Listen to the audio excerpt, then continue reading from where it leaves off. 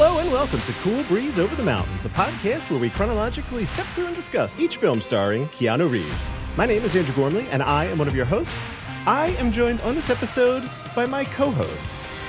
And a little known fact, we became friends when she gave me some Rolos. Whitney Nelson.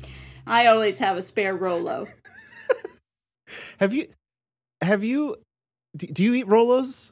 I do. I am big into caramel or caramel, depending on where you're from. Interesting. And so I have always, even as a very young child, Rolos was one of my favorite candies to get. I would not get a candy bar, I would get Rolos. So it was funny to me when he said that they were an adult candy. That related to me in a big way because I have not had a Rolo since my grandparents gave them to me. It's not a thing that I think about or actively seek out, but I definitely do associate it as an adult candy. Yeah, I mean, I also, as a kid, and still to this day, but as a kid specifically, my favorite ice cream flavor was either butter pecan or pecan praline, which is grandma flavor. That is sure. The butter pecan is the ice cream flavor of grandmothers. So absolutely, I kind of always had a grandma taste. That's great. Well, hey, maybe after this, I thought it might be necessary to seek out a Rolo. Not needlessly. I got to go out and do my big shop. But when I do that, I actually have a Rolo in my snack drawer. So it's very on brand. My boyfriend will literally eat himself sick on any candy or sweets or anything, any chips, whatever. If I have it in the house and it's snacky, he will eat it until he feels ill. And so I have a drawer that is my drawer that he knows exists but doesn't know where it is. And it is full, literally, I ate all the Pop-Tarts and Rice Krispie treats out of it, but it still has little baggies of chips and Reese's peanut butters and mini Snickers and all sorts of stuff in there. Some Swedish fish. Oh, Swedish fish. It's deadly. That's the one that gets me, for sure. Yeah. That's my kryptonite. Jody also recommends Butter Rum Lifesavers and says, hello. Hello, Jody. I prefer Werther's Original to Butter Rum Lifesavers, but again, they all fit into the grandma category of treats, so I'm in for any of them. I love it. You get some of those. What were they like? I'm trying to think. Were they strawberries? I don't know what that little. There was a little wrapped treat that looked like some sort of fruit. I can't remember what it was. Yeah, they look like strawberries. They've got a little red seed package, but the top is green. That's the, it. Twisty top. Yeah. That's the one. Oh. Just wait until one day we're together and I have butter mints in my purse or something like that. You're feeling snacky? It's of course, yes. Yeah. No, I'm like that grandma in church who's here's a butterscotch to keep you entertained. I love it. It's perfect. In keeping with not necessarily kicking off the show right away, I had a question for you. All right. Do you happen to know? This is pretty big. I got to be honest. I feel my heart is full. Do you know what episode this is for us? No. What episode is it? I'm gonna let our favorites tell us. 69, dudes! Yeah! Nice. This is not an important episode for most podcasts, but for this one, yes. Welcome to the 69th episode of Cool Breeze Over the Mountains. I was going through our list. I'm like, this is incredible. We just have to have a little celebration. So that was it. Yeah. Let's get into this. I'm very curious about your thoughts on this film, but we have a little bit of stuff to get out of the way here first. So up top, as always, I want to mention, you can find the website at coolbreezepod.com, email us coolbreezepod@gmail.com, or hit us up on Twitter at coolbreezepod. So many people do that all the time. I love it. We love it. We retweet you. Great. We chat. It's the best. It's literally the best. If you're watching live on Periscope or Twitch, hello, Jody. Hello. Maybe some other random stranger? I don't know. It looks like someone else is in there. That's a rude thing to call them. I mean, until they show themselves, they are a random stranger. Okay, Reveal yourself. Reveal yourself. You can feel free to chime in along the way here with your 2 cents. We'll read your comments out loud. Agree, debate you, do all that fun stuff. And then finally, if you want to be excellent to us, please share the show with your friends, rate and review us on iTunes. I shared like kind of a cool our numbers recently with Whitney, and there's a lot of you. There's a lot of you. So there is a lot of you out there. Thanks for sharing. Thanks for like hanging out every week. This is great. We love to have you. Yeah, the reviews, that helps more people find us. All this algorithm stuff. I don't know how it works, but, do that if you get the opportunity. Okay. It's just us today. So if it's okay, I'll take the synopsis here, and then we'll get into the show proper. Yes. Today, we are talking about the film A Happening of Monumental Proportions.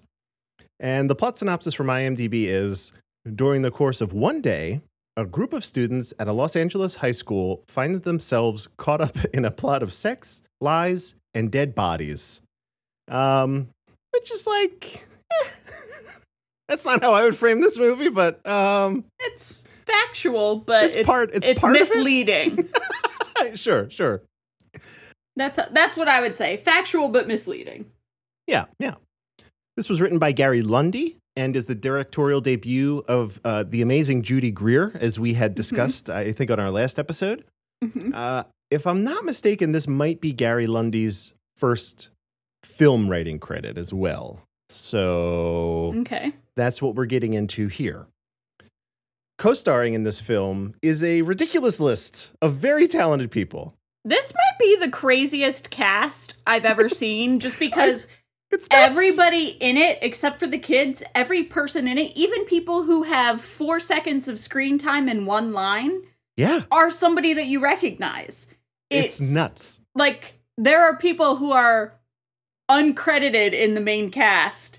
Not uncredited, but like, we'll get to it when we talk about it. But everybody in this movie who's an adult is somebody that I knew as soon as I saw them. Absolutely. It's crazy. You're like, even what? Tiny little, what should be extras. Yeah. So just skimming the surface, we have Jennifer Garner, Allison Janney, Katie Holmes, Bradley Whitford, Kumail Nanjiani, Rob Riggle, John Cho, Common, and Storm Reed, who is playing Common's daughter, but you might recognize her from like A Wrinkle in Time or HBO's Euphoria. She has continued to have like a great acting career. So, Whitney, this cast, it's directed by Judy Greer. Tell me what the critics thought. It had to have done great. How could you lose?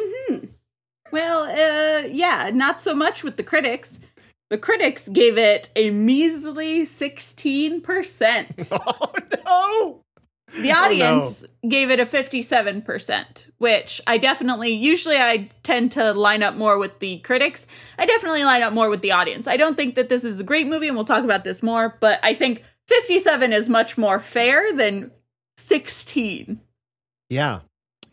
16 is way too harsh. And hurts. I'm usually on the side of being harsh, but that's too harsh.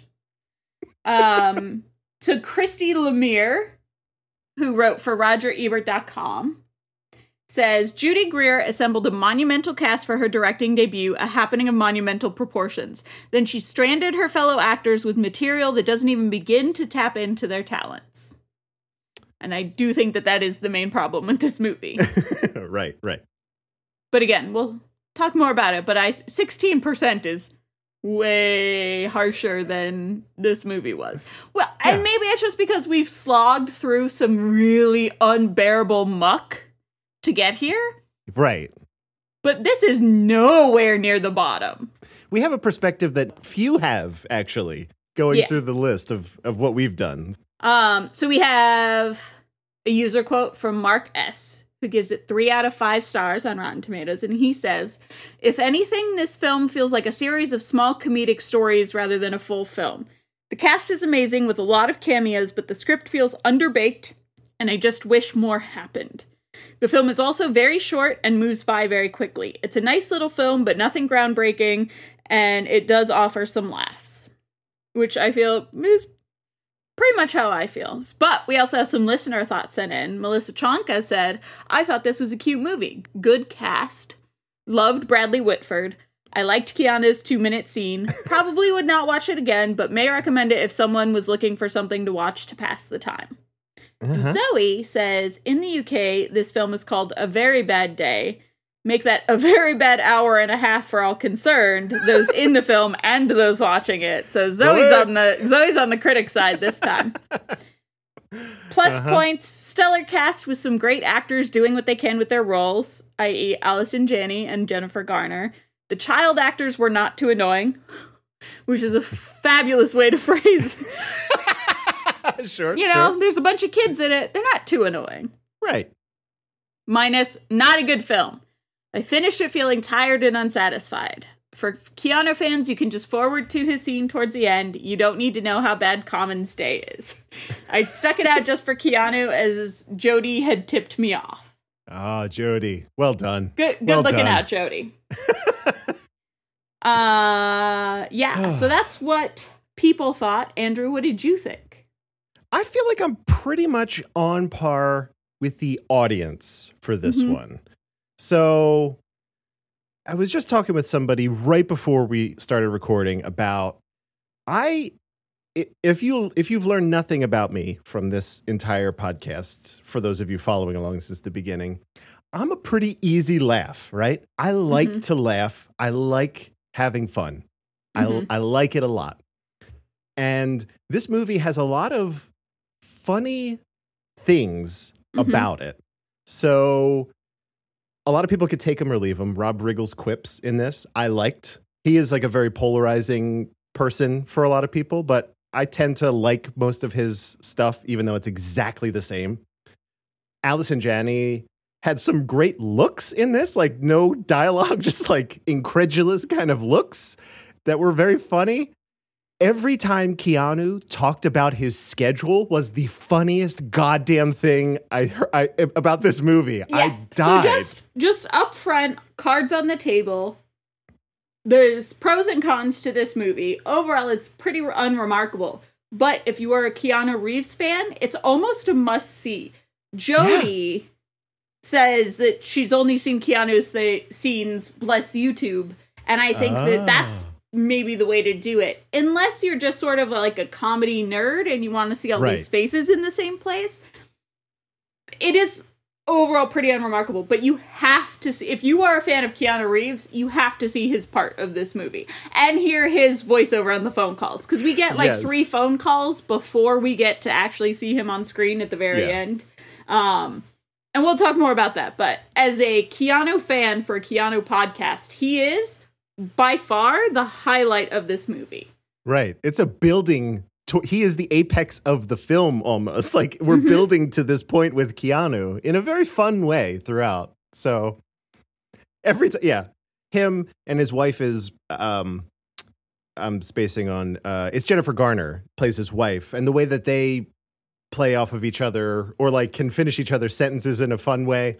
I really thought that was good. So there were a lot of individually funny moments in this movie, but it's not like, I don't know, it didn't necessarily connect. And I think that was like a problem with the pacing. Like when we changed gears to focus on other characters, because this is very much an ensemble movie, and I'll get to a couple of the ones that it feels like and ones that it might be aspiring to be.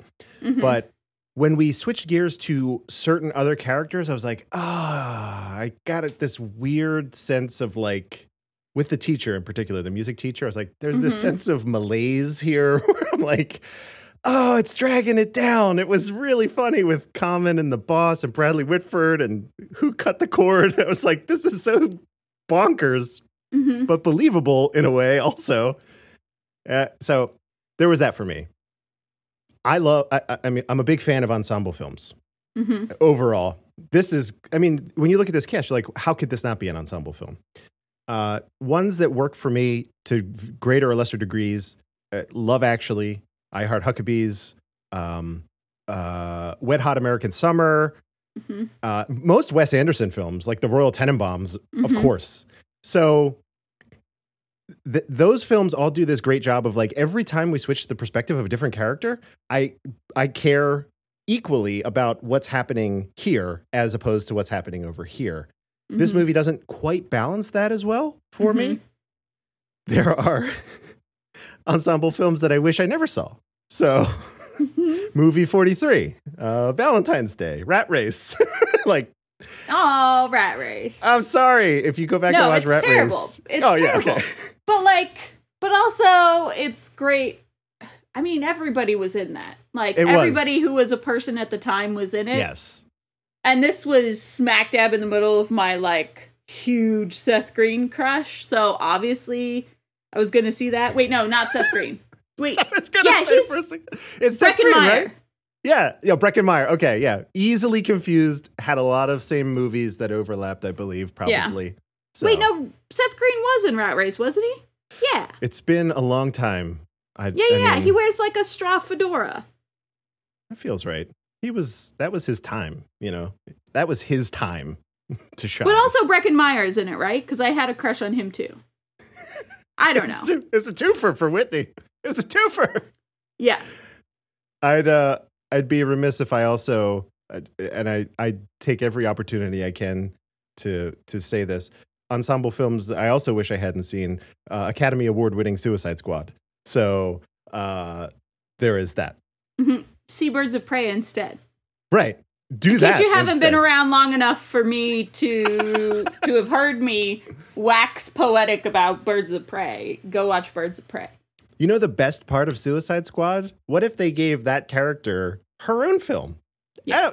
What? Oh my God. And then they gave it a better director and a better supporting cast and more fun storyline. There was that. It's that. Mm-hmm. So I'm not going to, I would not group this film with those films, right? This is not a movie 43 or a Valentine's Day, but it is also not for me like an I Heart Huckabees or Wet Hot American Summer. It falls right, like pretty much dead in the middle of those for me, leaning slightly more towards the better ones because the performances in this are great. Like Kumail, for the 4 Very minutes he's in it, scene. Yeah, so funny, funny. So overall, I liked it. I did not love it. It was like. It was a good way to pass the time. It is like a very tight 80 minutes. So you sit down and this movie is like half over. You're like, whoa, what happened?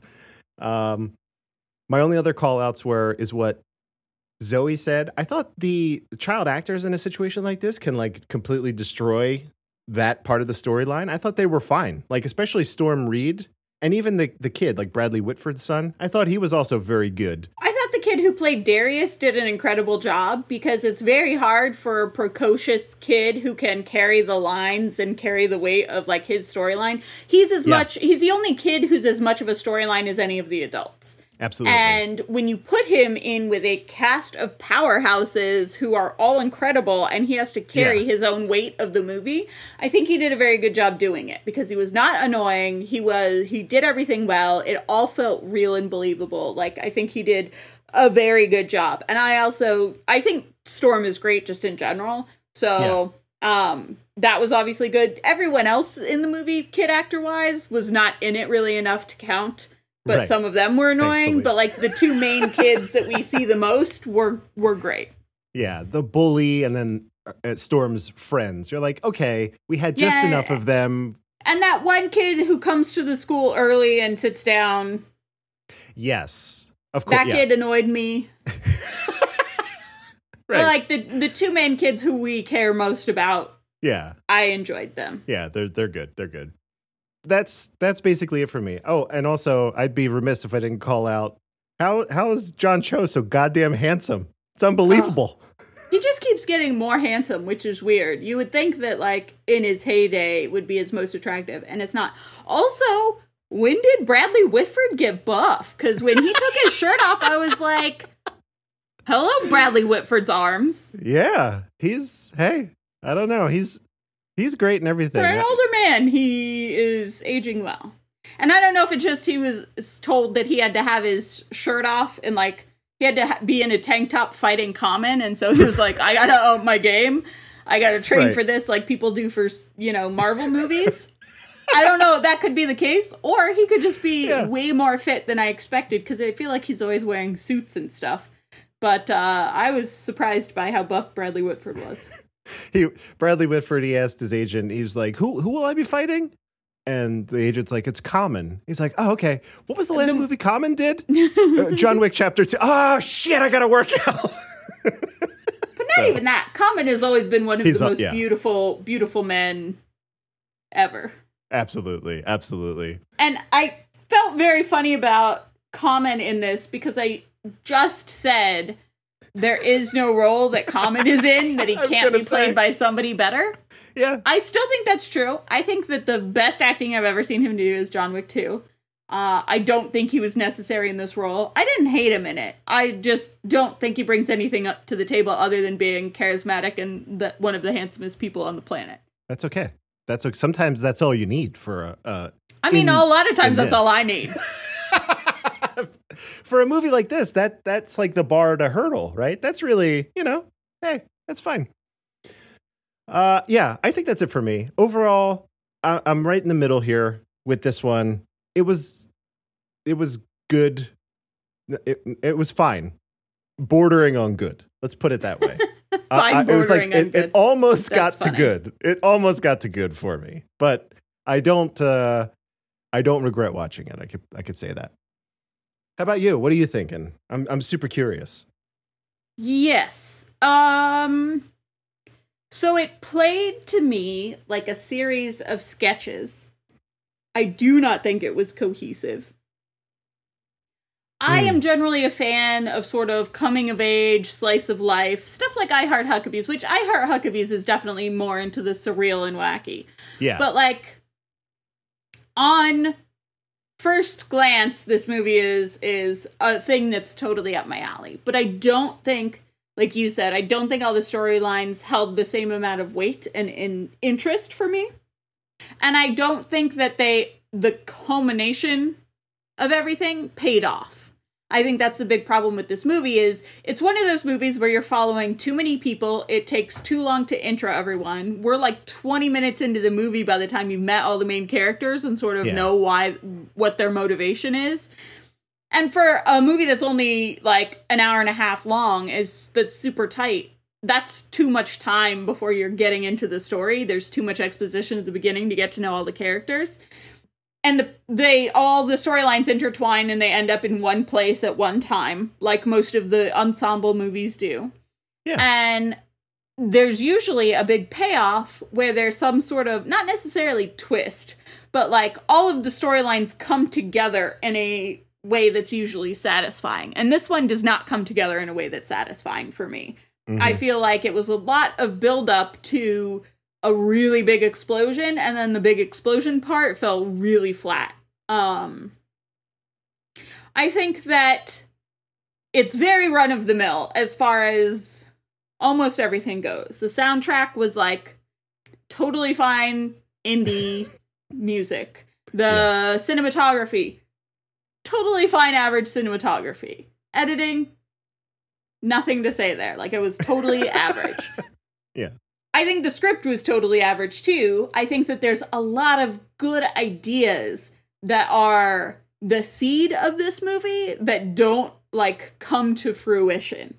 I think that the whole idea of, like, the Common and Bradley Whitford storylines and how they come together and how they part at the end, so brilliant. Like, I love that. But it didn't really play out the way that you wanted it to. I think that the Jennifer Garner storyline, Jennifer Garner's character was not a real person at all. And, I mean, there's a lot of people in this movie who are not a real person, but I feel like for as big a role as she played in sort of the pivoting of this movie, she had nothing in it. She didn't do anything. She had no role. Her character was not a real character. It was not a 3D, fully fleshed out person. I think that the kid had some good stuff. But I also think that I don't know, it was sad. Like, his storyline was sad, and I felt for him, but it also didn't have enough, maybe it didn't have enough merit in the ultimate, like, conclusion for it to feel satisfying. I liked the sad teacher storyline, but it felt like it was in a different movie. They all are very much, this whole movie is very much for people who are fans of comedy. Yeah. It feels a lot like, what's the one with Keegan-Michael Key, and it's about a sad troupe of, like, improv actors who never go anywhere? It's like, oh God, I know what you're talking about. Never, I can do a Google search because I'm a smart person. So, Don't Think Twice. That's it. Yeah, Don't Think Twice. Oh, Don't Think Twice. This movie is a much more quickly paced and comedic version of Don't Think Twice, but I feel like in the same way that Don't Think Twice is by comedians for comedians, I think that this movie very much was also that, but missed the mark as far as storytelling payoff, so it didn't hit quite the same. But, like, the way the stories were told, and very much that sad teacher who realizes he's never amounted to anything, that whole storyline was very much a pathos of a comedian. Yeah. I didn't like it, but that's very much what that storyline was. Keanu Reeves is hysterical and amazing and incredible and worth watching this movie for. And potentially worth watching this movie in its entirety for, so that you get how long it takes to get to the Keanu stuff, that you get the Keanu sprinkled throughout. I think that the ending of it is pretty incredible. Yeah, I think it's so middle of the road for me, because there's definitely times that I laughed. That it went by so fast that it's hard to fault as being bad, because, like, it never dragged. Even if it wasn't a storyline that I was as involved in or as interested in, it still kept going, and right away you were to the next thing. I just don't think all of it, the concepts were more about, like, characters than they were about stories. All of the concepts for all of the different storylines, all of the different characters and how they intertwine were all great ideas for talking about people and how people interact and who people are. But it's not good storytelling in that they don't weave together well, they don't conclude well. So I think as far as vignettes of people and people being people, Allison Janney's facial expressions, Rob Riggle being a dunce that everyone hates, kind of all of it. Katie Holmes as the paramedic made me laugh so hard. Why do you keep calling us? Yeah. I feel like everyone did a good job in their own little vignettes, but I don't feel like it tied together to make an interesting movie.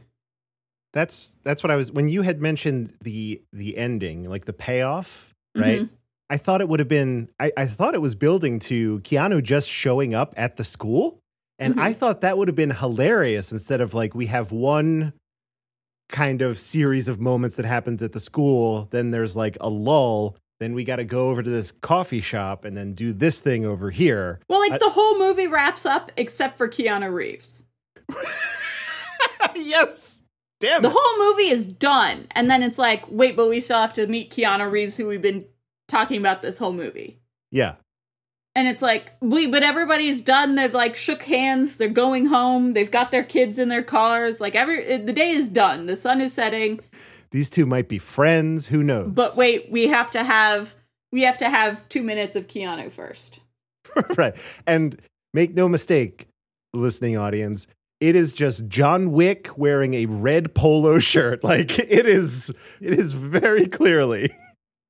He just walked off the set of John Wick into this film. No, he's, like, still wearing John Wick shoes, but they put, like, a belt and a red polo and a Bluetooth earpiece on him. But they, like, they didn't cut his hair, even though this character would clearly have different hair. They just sort of slicked it back, and it was, he walked off the set of John Wick and onto the set of this movie. And he was like, I will give you 6 hours, and then I got to go back to John Wick. And they were like, we'll take it. Judy Greer's like, deal. And who wouldn't? You'd be crazy not to. Yeah. Yeah. I think we're probably on the same page, right? Yeah. In terms of like that's like lukewarm, like just shy of good, I think. Just shy of good. I would not call this movie good, but I also would definitely not call it bad. And I think it's like 60-40 good to bad. I think it's just tipping the scales into worth my time.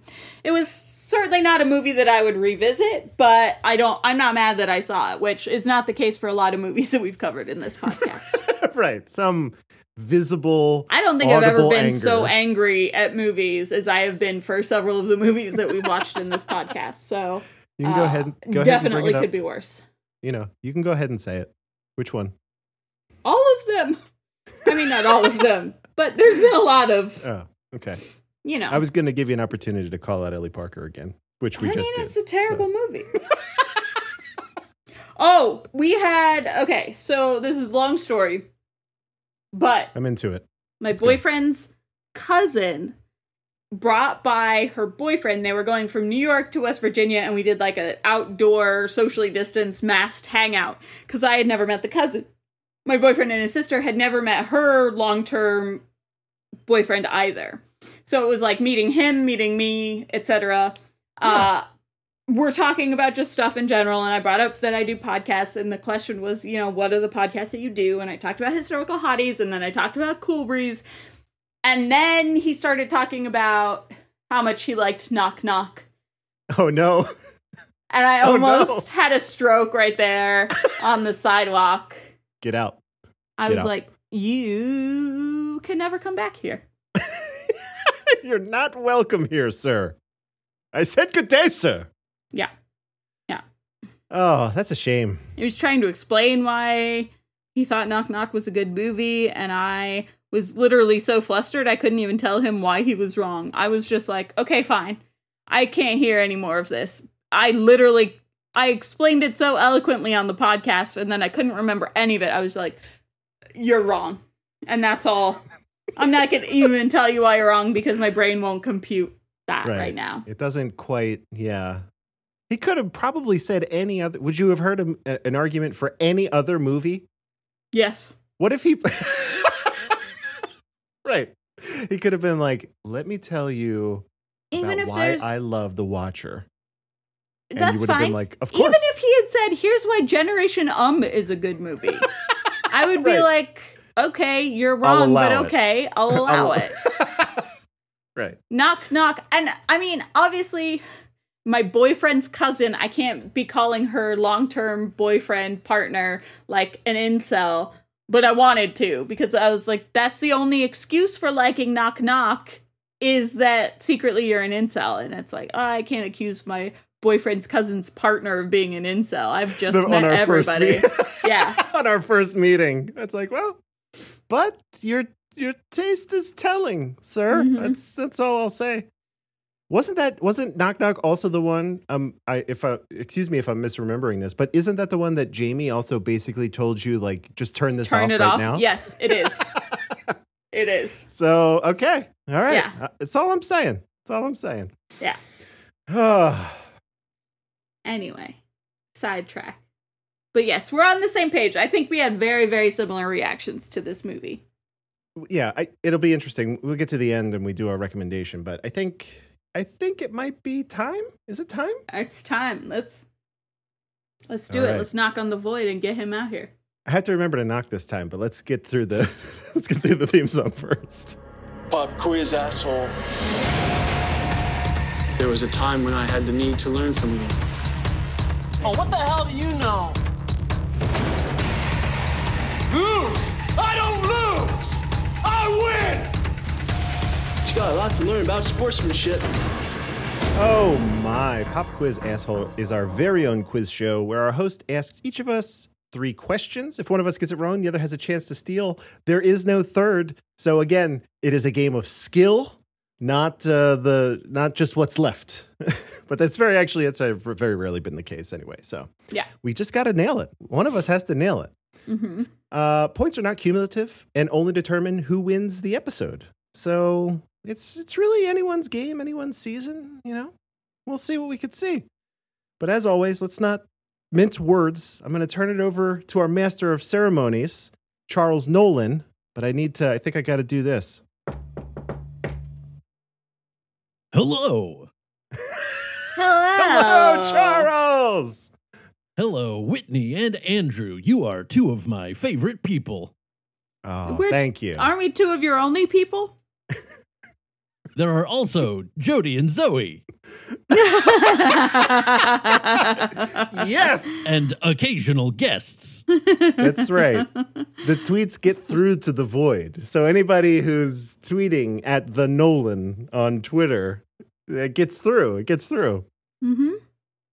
I had a conversation with a James, the librarian, on Twitter today. Perfect. What about? Was it good? Was I it asked Keanu how related? things were going outside the void, and he said they should be avoided. That sounds like James. Oh no. I kind of like it though. He's right. He's right. Mm-hmm. Jody, as always, Charles, says hello. Hello, Jody. So it's just the two of us today. So, I leave the game in your very capable hands. Well, we've got plenty of questions for you two. I'm excited. Okay. Let's start off with Whitney. Yes. We see eggs in a basket being made, a delicious breakfast option of an egg cooked in a hole in a piece of toast. The recipe card tells us what level of heat to use. Oh no. Is it medium low, medium, or medium high? Oh, jeezy crazy. I That have no was idea. not I'm one of just the gonna... options. Medium high. That is incorrect. Dang it. I'm going to go with medium low. That is incorrect. God damn it. Then a point returns to the void. A point returns to the void. Moving on to Andrew. Mr. Pendlehorn responds incredulously to Principal Nichols' suggestion that he might post a photo on Facebook, declaring, Facebook? I'm on what social media site? Was it Instagram, Reddit, or Snapchat? That was Snapchat. That is correct. All right. Back up to Whitney. Yes. How far into the movie are we when the phrase, a happening of monumental proportions, is said? Was it 8 minutes, 18 minutes, or 28 minutes? I'm going to say 28 minutes. That is incorrect. Dang. I'm going to go with 18 minutes? That is correct. Yes. I knew it was more than 8, but Right. then How I had a much more? 50-50 shot. Andrew. All right. Field Publishing's conference room in which they discuss the vandalized coffee machine. What descriptor is attached to the word automobiles on its whiteboard? Was it beautiful, sleek, or efficient?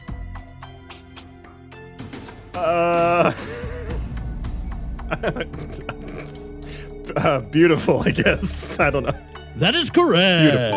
Yes! I was not paying attention to that. That cop. I saw the car Yeah. because I was like, why is there a car on this like whiteboard?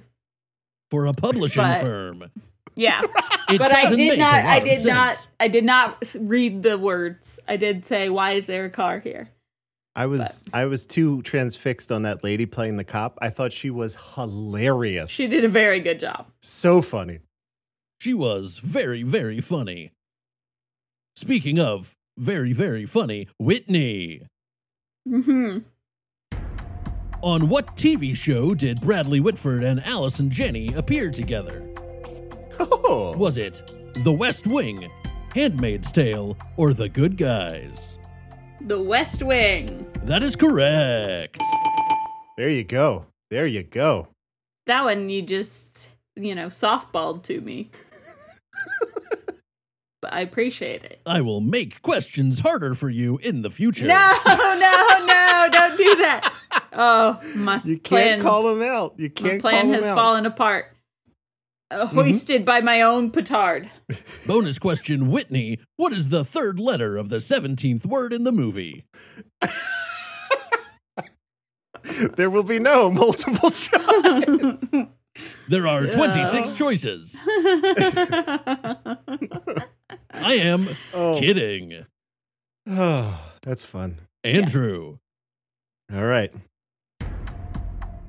Mr. McRowe teaches his music class about failure instead of going over which instrument. Was it the glockenspiel, the drum, or the recorder? It has to. I didn't hear it, but given how young those kids are, it has to be the recorder. That is correct. Yes. That was pretty funny. Those kids were all like 4. We're going to learn about failure. Back up to Whitney. What room number is the janitor roof access closet? Oh, Jesus Christ. Oh, I'm sorry. Is this not softball enough for you? Oh my Was God. it 278, 782, or 827? 782. That is correct. Whoa. Pure guessing. That is crazy. I pulled that one out of my butt. Well done. Well Thank done. you. Andrew. What was the number of the ambulance the paramedics drove? God damn it. Was it 065, 506, or 605? Oh my God. I've already confused these numbers in my head. Was it 065? That is incorrect. God damn it. I don't know what the other numbers are. 506. That is correct. Whoa! Love it. You love to see it. At the end of regulation, the score is Whitney with 3, Andrew with 4, and the Void with 1. Oh my gosh. Oh no. If they start going back to the Void is going to win. Oh no, Charles has had a really long con going. There are 4 questions in the bonus round. Holy cow. What a round this is so far. As a reminder, there are no bonus round questions that are directed to any one person. They are posed, and then one of you will buzz in with your guess. Let's hear those buzzers right now. Whitney. Me. Andrew. Bzzz. And the Void buzzer sounds like this.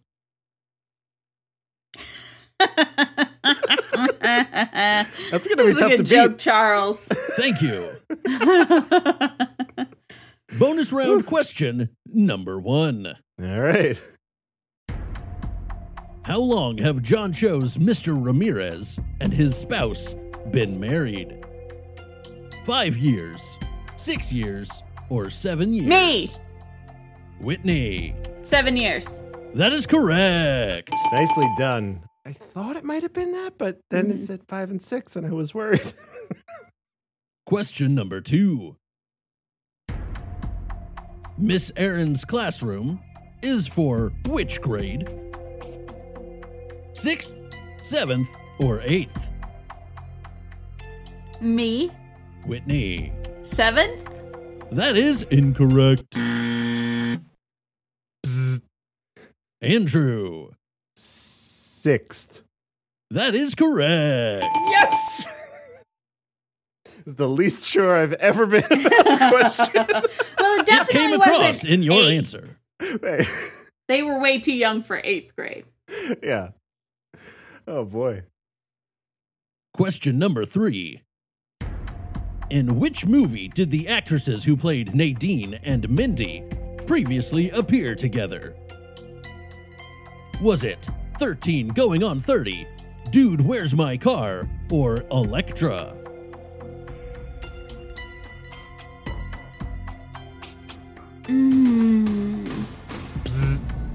Andrew. I'm going to go with 13 Going on 30. That is incorrect. Damn it. Steal. Whitney. Dude, Where's My Car? That is correct. Oh my God. What? A classic. A comedy classic. Okay. No, it's not. That is incorrect. I'll buzz myself wrong for that one. The final question of Pop Quiz Asshole. Okay. The score is currently 5-1. Whoa. This is it. This is it. A real nail biter. Mm-hmm. What is the name of the coffee shop where Daniel and Bob meet? God damn. Oh, fuck. Was it the Blue Elephant, the Red Wolf, or the Black Bear? Me. Whitney. Red Wolf? That is incorrect. God. Bzz. Andrew. Blue Elephant. That is correct. Yes! That was for all the marbles. You won this one. Yes! Oh my gosh. Woo. Congratulations, Andrew, on your victory. Excellent! I queued it up, yes! I gotta give it up for Whitney on this one, too. What a game. Great What game. a game. Great Oh. game. Oh. We crushed it. Everyone did so well. I'm so But proud of Andrew both of you. did a little bit better. A little bit better. That little bit was 1. I'll take it. I'll take it.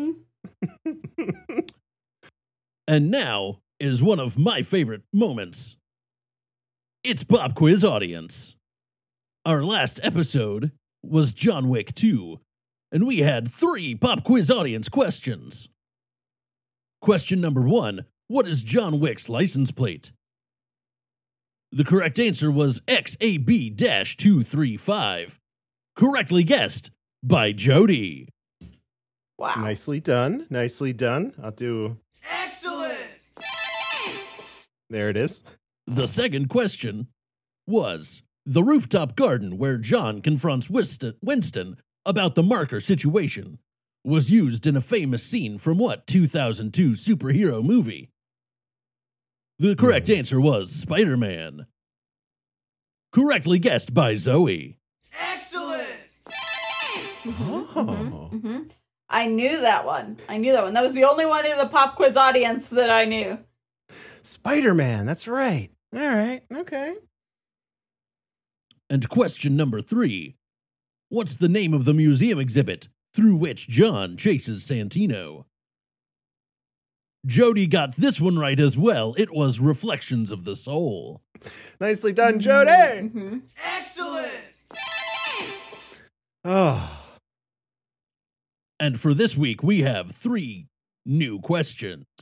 If you think you know the answer, tweet to me at the Nolan, TheNowlin,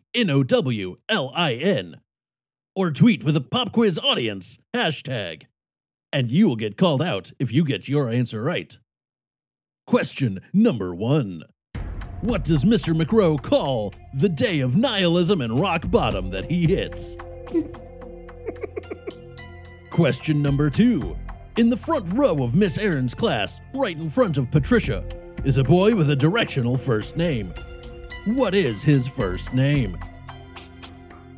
And question number 3. What do the friends of the security officer doing the interrogating call her? Tweet to me to get recognized next episode for your right answers. Excellent. Those are also very good questions. They are very good Thank you. questions. They require actually watching. So, you know. I apologize to those who have already stated that they did not like this movie. Hey, some people may not have given it a fair shake. So, you know, Upon your rewatch, you may realize that it is better than you expected. That's right. Maybe we changed some hearts and minds. I don't know. Probably not. I mean, it wasn't a ringing endorsement, but I don't think we were so persuasive in our review of the movie. I guess not bad does not equal watch. I don't know. Yeah. We'll see. Jody, maybe give it a try. Yeah, maybe. Oh my. Charles, as always, thank you so much for the time and effort that goes into making this interesting and fun every single week, every episode. It's great. I am so glad that you enjoy it and have fun. I do. It's a highlight for sure. I also do, Charles. I'm glad. Thank you for allowing me to come out of the void and interact with people. I'm not sure how we enabled that. I can't remember the origin story. Maybe that's a podcast for another time. That will be a Patreon bonus episode. We have a Patreon? What? We do now. Actually, we do. We just don't do anything on it. Why wouldn't? I mean, come on. We the amount of stuff we give away for free. It's true. It's already a bargain. It's not. It's nuts. You'd be crazy not to just subscribe. So, anyway, Charles, thanks so much. I guess you'll return to the void now, and I look forward to chatting with you on our next episode. I look forward to it as well. I'm going to go into the void and scream for a long time because I can. Perfect. Sounds good. Goodbye. Bye. Oh my, Charles. What a character. Whitney. Yes. I have a good news, bad news situation for you. The good news is, well, that's both good news, good and better news. The good news is you're running us through the major plot points. The better news is, I don't know if you saw the Wikipedia for this thing. That's the bad news, is that I did not see the Wikipedia for this thing until I was getting ready to record, and I pulled it up because I failed to take notes while watching this. And then I was like, oh, this Wikipedia plot synopsis is far, far more succinct than most Wikipedia plot synopses. Yeah, of the past. Yeah. Remember back when we did our own, and then around 1995-ish, Wikipedia started to pick up the slack for us? Yeah, for the first, we had to take the notes and write down every, beat by beat throughout the movie, because no one else cared or knew about the films. And then when Wikipedia started having the synopses, we were like, great, we can just watch the movie and make our notes about things that we like and don't like and whatever, and things we want to comment on. We don't have to get each, plot point to say in the podcast. But then, again, this is the second time in this episode I've been hoisted on my own petard. Because I did not take the beat by beat notes and assumed that Wikipedia would help me out here. And they have one paragraph of information about this film. Yeah. I'm going to do a quick search here because why not? This is like a fine-tuned machine right now. Mm-hmm. Let's see. I kind of did one because I was literally, as I was like waiting for Discord to install updates so we could record this, I was like, let's see, who else has a plot synopsis? The answer is nobody. There's a lot of reviews. I did not find a plot synopsis. They were all the like one sentence IMDb synopsis and not like, here's everything that happens in the movie. So I'm going to kind of go off the cuff here. It's mostly going to be Wikipedia with me filling in the blanks. I'm into it. Let's do it. So Common is an account manager at a publication, and he's gearing up for career day at his daughter's elementary school. And I think they're the first story that we see, and they are very clearly very close. The mom has died. Mm-hmm. However, Common has been having an affair with Jennifer Garner, who is Keanu Reeves' wife. Yes. Also his assistant at the office. So that's his very bad day, is his affair at work is found out. The husband knows. The husband calls and is like, I need to meet you and also maybe beat you up.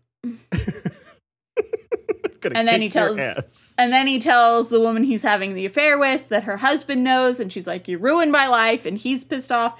And then Common's office, I'm kind of going to go like story by story because they all intertwine, and so the like timeline is very jumps around a lot. But then Common goes into his office that day, and there's crime scene tape around the kitchen at the office because someone has cut the cord to the coffee machine, and Bradley Whitford is the like new guy they brought in to tighten up the ship.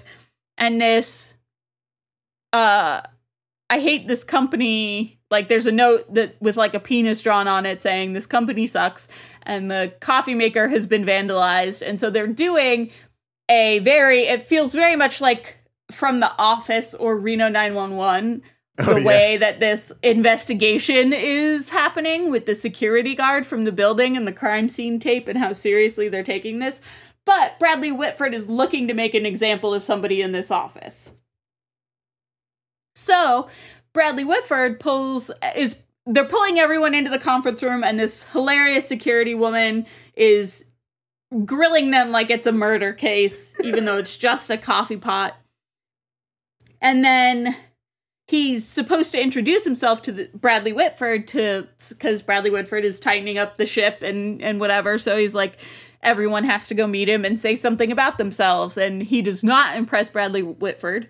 And then Jennifer Garner, because she's so pissed that her husband knows about her affair, goes into Bradley Whitford and says, I know who did it. It's Common.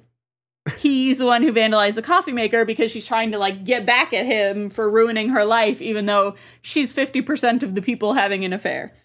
Right. So she's trying to get him in trouble. And she says that. They call Common in to say, she told us about your mistake or your whatever. And he thinks they're talking about the affair, not that they're talking about the coffee pot, because he didn't do the coffee pot thing, but he did do the affair. So when they say she told us everything, he's like, it ended this morning. She's so pissed at me. Her husband found out. It's over. I know I shouldn't have done it. And then Bradley Whitford is like, wait, you're also having an affair with your assistant? You're definitely fired. Yeah. And then Kumail Nanjiani is HR for the company and hysterical, but he has to go to his daughter's career day at the school immediately after being fired. Mm-hmm. He gets to school and he stands up in front of his daughter's class and says, I was fired today. But it turns out Bradley Whitford is the father of the new kid at school. Yep. And he is also in that room for career day, and they keep sniping at one another. Bradley Whitford's son is the new kid in school because they just moved into town for him to do this job. Turns out they move a lot. And this kid has no friends in his time zone. His only friend breaks up with him over like Skype because they're in different time zones. And she's like, I can't do this digitally. You have to go to your new school and make new friends. Have a nice life, basically. And that's his best friend. And he's like, wait, no. And so that's devastating enough as it is. Then he gets to school and immediately, right before he gets out of school, his nanny drops him off. Like the nanny that Bradley Whitford has hired. Yeah. And she's clearly like the only caring figure in his life. You see that very clearly by the way she feeds him breakfast and takes him to school. And then she's like, today's my last day. I can't keep moving like this. I have other clients that I'm going to nanny. And so he loses his parental figure immediately after losing his best friend. And then he walks into the new school and immediately gets bullied. Mm-hmm. Because he's small and kind of nerdy, but also the new kid, and it's his first day. So they're immediately like, ooh, fresh blood. And they bully him. And then Common's daughter ends up being really nice to him. And he is immediately in love. And honestly, who wouldn't be? Because she's incredible. It's true. So she like picks him up off the ground and shows him around and does whatever. And he immediately, without any hesitation, says, do you want to go steady? And she's like, ooh, I do not. And he's like, take until lunch to decide. But then he keeps bothering her all day long. Have you decided yet? Have you decided yet? Have you decided yet? Which would make her, even if she had decided yes, decide no by the time lunch rolled around. Uh-huh. And you really feel for this kid because he has just a heart. He's no one in his life, and his father's clearly absent, and et cetera, et cetera. But he has nothing going for him. So that's the kid. We also have... we have John Cho, who's the shop teacher. He's not in it for long enough to have his own sort of plot line, but he does talk with the kid and talk, just sort of like, he's like, here, you're having a rough day. Let's talk in the bathroom and whatever. Yeah. And then throughout all of this, there's the music teacher who has been kicked out of the house again by his girlfriend or wife. I'm not sure. Was it girlfriend? They never actually said, yeah. Either way, he's sleeping in the street in his car. Again, this has apparently happened multiple times. And he is in this very nihilistic place of, I have nothing and nothing matters. Throughout the day, his mom keeps calling him. And he's too exasperated and lost in his own pain of not having anyone or anything and being a failure in his life to answer the phone. And he goes up to the roof to kill himself, the depressed music teacher. The kid, who is Bradley Whitford's son, also goes up to the roof because he has no one and nothing. And not necessarily to jump because he's a very small child, but also because he needs to get away and disappear because he's very lonely and very sad. And then they end up having a meaningful conversation that turns both of their days around because the kid has the perspective of, at least you have your mom who cares about you enough to call you 15 times today. And also you're not a failure because you meant something to me. And the teacher's like, hey, you're not a loser. I care about you, et cetera, et cetera. Mm-hmm. But the bookends of this whole movie is Allison Janney and Rob Riggle, who run the school. It's the principal and the vice principal. And they walk up first thing in the morning and find the gardener dead next to a pile of manure on school grounds. And they're like, we have to call someone, we have to take care of it. He's dead already, and school's about to open. And so they decide to move him out where kids can't see him. Get him away from the kids. They move him into the teacher's lounge. They call the paramedics. Well, they call 911, and they're like, hey, there's a dead body. 911 sends the paramedics, and they're like, this guy's dead. We help alive people who are injured. Call the coroner. They call the coroner, and the coroner's like, we'll get there whenever we can. It's not an emergency because he's already dead. So they have to figure out what to do with this dead body with career day happening and no one coming to take it. And really, it's just a lot of Rob Riggle being a very annoying, dense person and Allison Janney making faces at him. Yeah. that about as they're sums trying that to, up. hide the school's dead gardener from everybody, including faculty, including parents, including kids. So they are also trying to track down who this gardener is. And it turns out there's like 6 Kevins that work for the gardening company, the landscaping company. And every single one of them says their Kevin is accounted for. And we actually never solve that. It's left unanswered. We end the movie with him being like zipped up into a body bag. So finally the dead body is off the premises, but we never figure out who that dead body is, which is, I think, one of the reasons it doesn't play emotionally is because it is literally bookending this movie, like beginning and ending with this dead body that they have to take care of. And we still don't even know if Kevin is really his name and what his last name is and if he has any family that's going to be sad that he's dead. And so when they're just like loading him up into the coroner van, it's kind of like I don't know. I was nonplussed by that. That checks out. Yeah. Did I miss anything? I think you'd be remiss not to mention what happens with Keanu and Common. Oh, yeah. Oh, I also didn't mention that Common fights Bradley Whitford, although we kind of mentioned it before. They're sniping at each other at career day. Common gets up and he's like, I was fired and that dude fired me. And then Bradley Whitford got up and he's like, this guy did something wrong and I have to make an example. And so, of course, I fired him. And then they're like, let's go fight outside. Yeah. So they go out into the schoolyard to fight. And that's when the kid is on the roof with the teacher. And so he's watching his dad fight Common as this teacher is debating whether or not to kill himself. It's a lot. It is a lot. But then Keanu refuses to give up. There's been phone calls this whole time where he's calling Common and he's like, I know that you had an affair with my wife and I need to meet you and we need to have lunch and we need to whatever. And it's all very good, those phone calls. But then he shows up to a coffee shop at 3 p.m. after all of this fighting Bradley Whitford and getting fired and his daughter being upset that he revealed to the whole school before he told her that he was fired and all that kind of stuff. They go to a coffee shop and Keanu is there. And Keanu is ready to fight him, but Common brought his daughter. She's in the car and he's like, smart. That was such a funny, It like was. taps the side of his temple. Smart. Yeah. And then he's like, come inside. And he takes Common inside and then makes him go into the bathroom of the cafe. And he's like, pull out your dick. And Common's like, no. And he's like, I have to compare. Whether it's healthy or not, I have to know about you. Say disestablishmentarianism.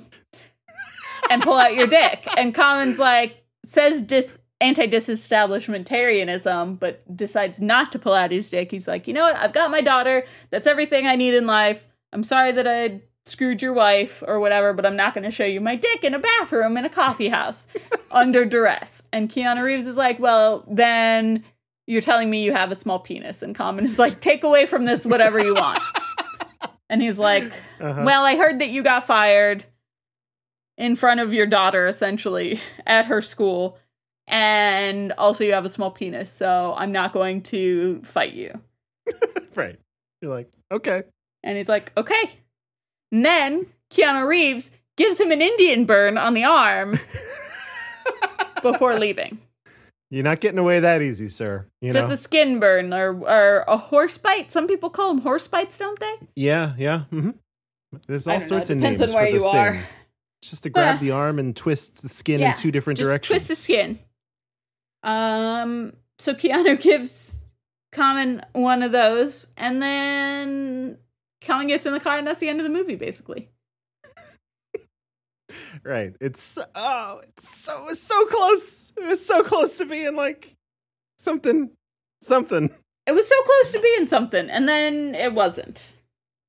I definitely, both my boyfriend and I, like, sat up more when Keanu was on, and we laughed the most when Keanu was on, and it was, like, by far the best part of the movie. It had a sort of kinetic energy that Keanu brought to it that honestly is not that common with Keanu. I feel like he's much more sedate and reserved and sort of like a lens of what's happening around him rather than coming in and being this sort of like chaotic, kinetic energy of the movie where it's like wacky and wild and all over the place. But he definitely was in this.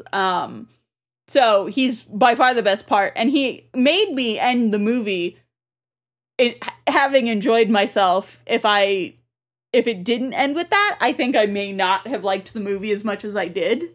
Yeah. Because it was a very funny scene and he played a very funny character and came in and did a very strong job. That's right. For his and left a good taste in your mouth for a movie that wouldn't necessarily have otherwise. Yeah. This is a nice capstone. You know, this is very much a first-time director and first-time writer situation, you know? Mm-hmm. If it was like it had another pass, I'm still thinking that the performances that Judy Greer got out of everybody when they had stuff to work with were very good. I thought Jennifer Garner was very funny, even though we have established she wasn't a real person. But her interactions with Common. I think that she has a personal relationship with almost everyone in it. Also, the bit part that I forgot to mention that I brought up very early on. I didn't want to necessarily say in case it was a question with Charles, but there's a teacher who tries to come into the teacher's lounge, and they're like, "This is closed for the day," and he's like, "What, the fucking gardener can be in here, but eating bear claws, but the teachers don't get any comfort or rest." That's Fran Krantz, who was Topher in Dollhouse, but also you'd probably know him as the nerdy pot smoker in Cabin in the Woods. Oh, shit. Okay. So yeah, I know. literally he's on screen for about 30 seconds. He has 2 lines of dialogue. You don't even fully see his face. He just comes in to open the door and complain and bitch and then closes it again. That tiny part is also a person you recognize. So that was one thing that I forgot to mention when I was doing the rundown is Fran Kranz, who I love. That's fun. I think he's very funny. Is literally on it for a few seconds. He's not even in any of the big like wide shots of the crowd when they're like fighting outside or anything. He's just about 30 seconds. Open this door, complain, and then close the door again. Right. Just be very upset that you can't get your coffee. Yeah. Oh man. That's cool.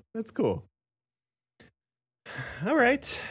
So we got through it. We did it. We watched A Happening of Monumental Proportions. Now I'm curious, Whitney, are you recommending this film? I think if I'm talking to somebody about Keanu Reeves, I absolutely recommend this film. I think that his performance was so shocking because it's so counter to what we traditionally know him as. It's out of his wheelhouse, and he is the brightest spot of this movie. So I think if it's somebody who's talking to me about this podcast or about being a fan of Keanu, and I'm recommending movies that I've seen based on their love of Keanu, yes, I recommend seeing it just for his performance, because it really is a pretty incredible performance, even though it's very, very brief. I think outside of that, there are much better ensemble comedies that I would recommend, and I think overall this was so average that I wouldn't bring it up to anybody ever. So I think overall my answer is no, I don't recommend it. But to a Keanu Reeves fan, I do recommend it. Yeah, that pretty much mirrors my exact thoughts. I'm not going out of my way. I will probably forget the name of this movie. Yeah, I've already forgotten the name of this movie. Right, we literally just talked about it. This won't be one where I'll be doing that thing where I'm like, it was, Common was in it, and so in that regard, it didn't land in a big way for me. I liked some of the individual performances here, but overall, again, basically any of the other ensemble films that Whitney or I listed throughout this, I would good ones. I would recommend over this. I recommend Rat Race over this, honestly. I can't believe it. But again, Rat Race was a product of its time. It's true. It's so 90s. It's like... Right.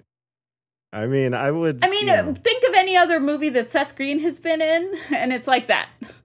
Whether it's Can't Hardly Wait or whether it's Without a Paddle. Is that what it's called? That feels right. That's also a terrible movie, but also there's like a soft spot in my heart for those sort of 90s.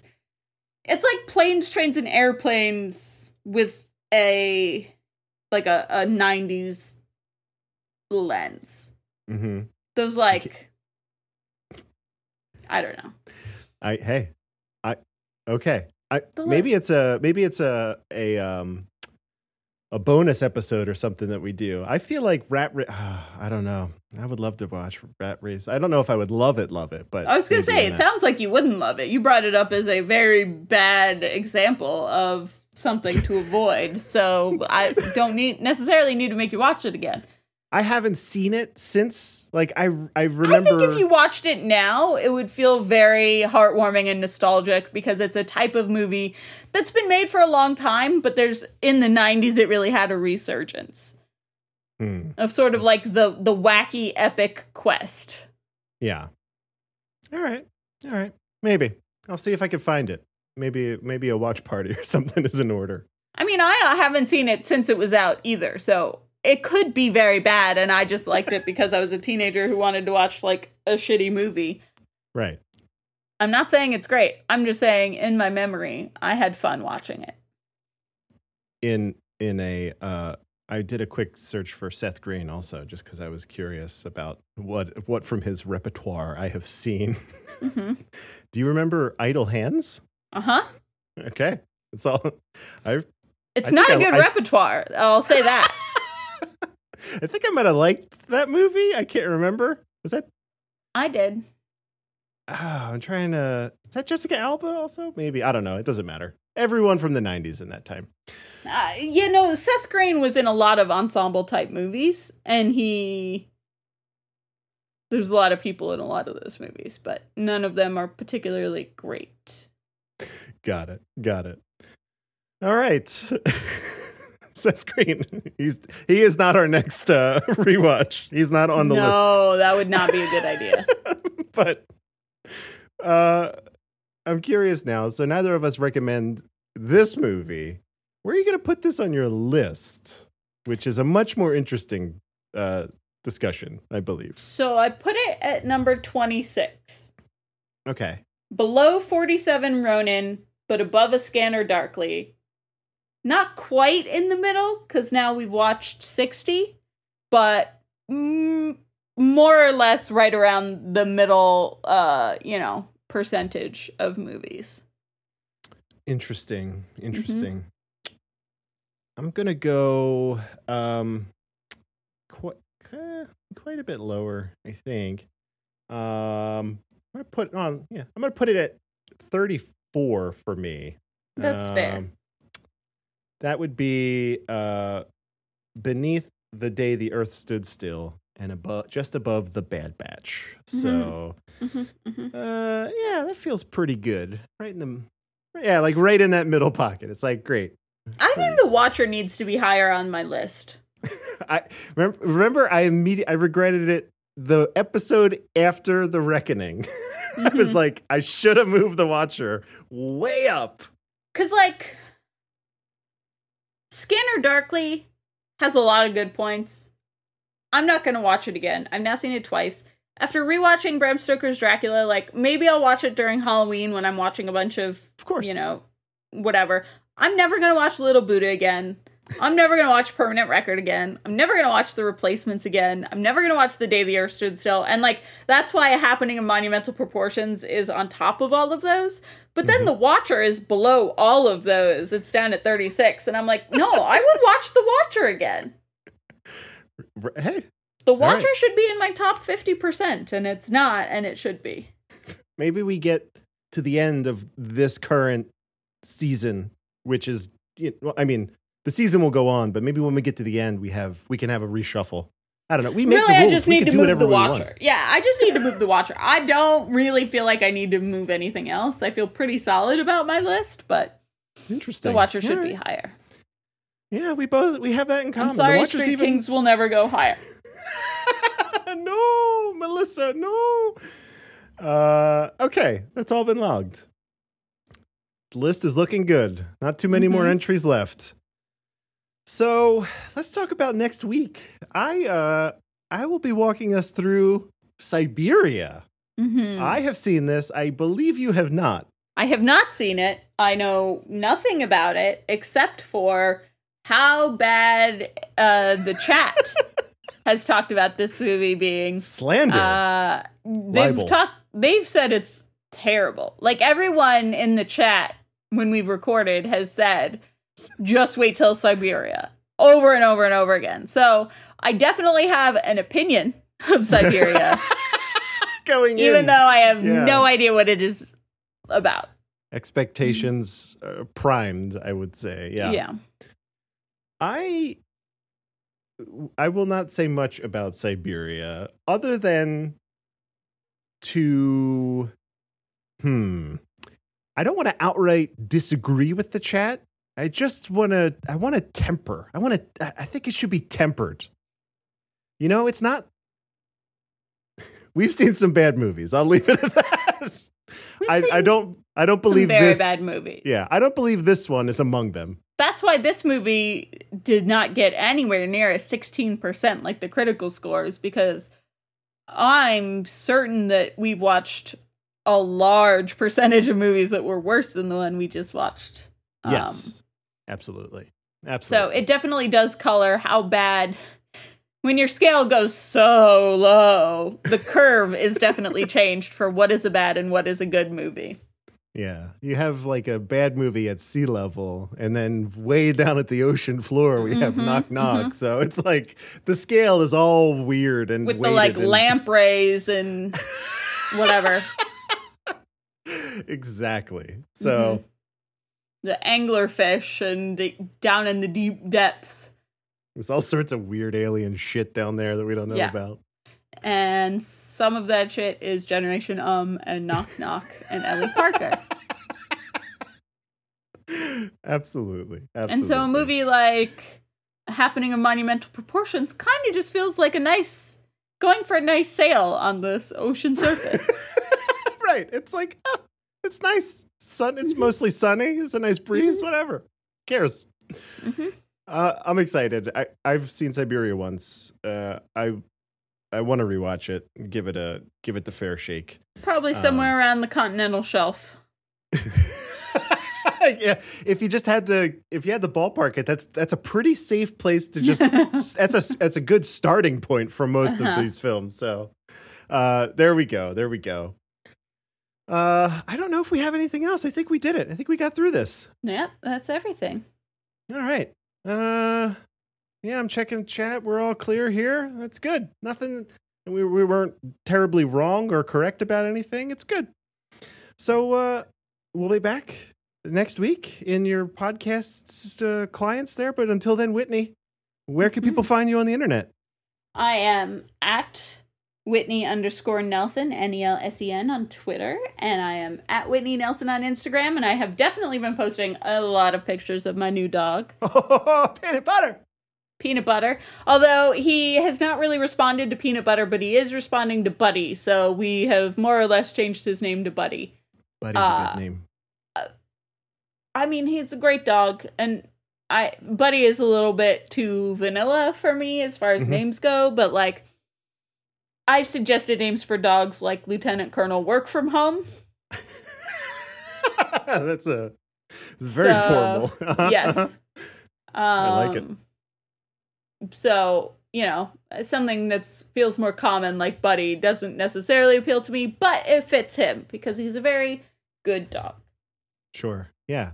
It's just when, you're going to like Buddy if you have to fill out any kind of paperwork, Lieutenant Colonel. Who knows how to spell Colonel or Lieutenant for that matter, It's true. actually. I don't know how to spell either of them. Is the I before the U? Is it one of those weird? I don't know. Who knows? I don't know. Those are two of the hardest words to spell, so. Back to back. Yeah. About me. You could find me on the internet at Dark Driving. Twitter and Instagram are the best for those two things. At Cool Breeze Pod, obviously. We all read that. We love that. Please keep sending great stuff, including all this great Keanu comic book news. Looking forward to it greatly. That's it. We're done. I'm going to press this button like I always do and say thank you all for joining us. And in the words of Bill S. Preston and Ted Theodore Logan, be excellent to each other and party on, dudes.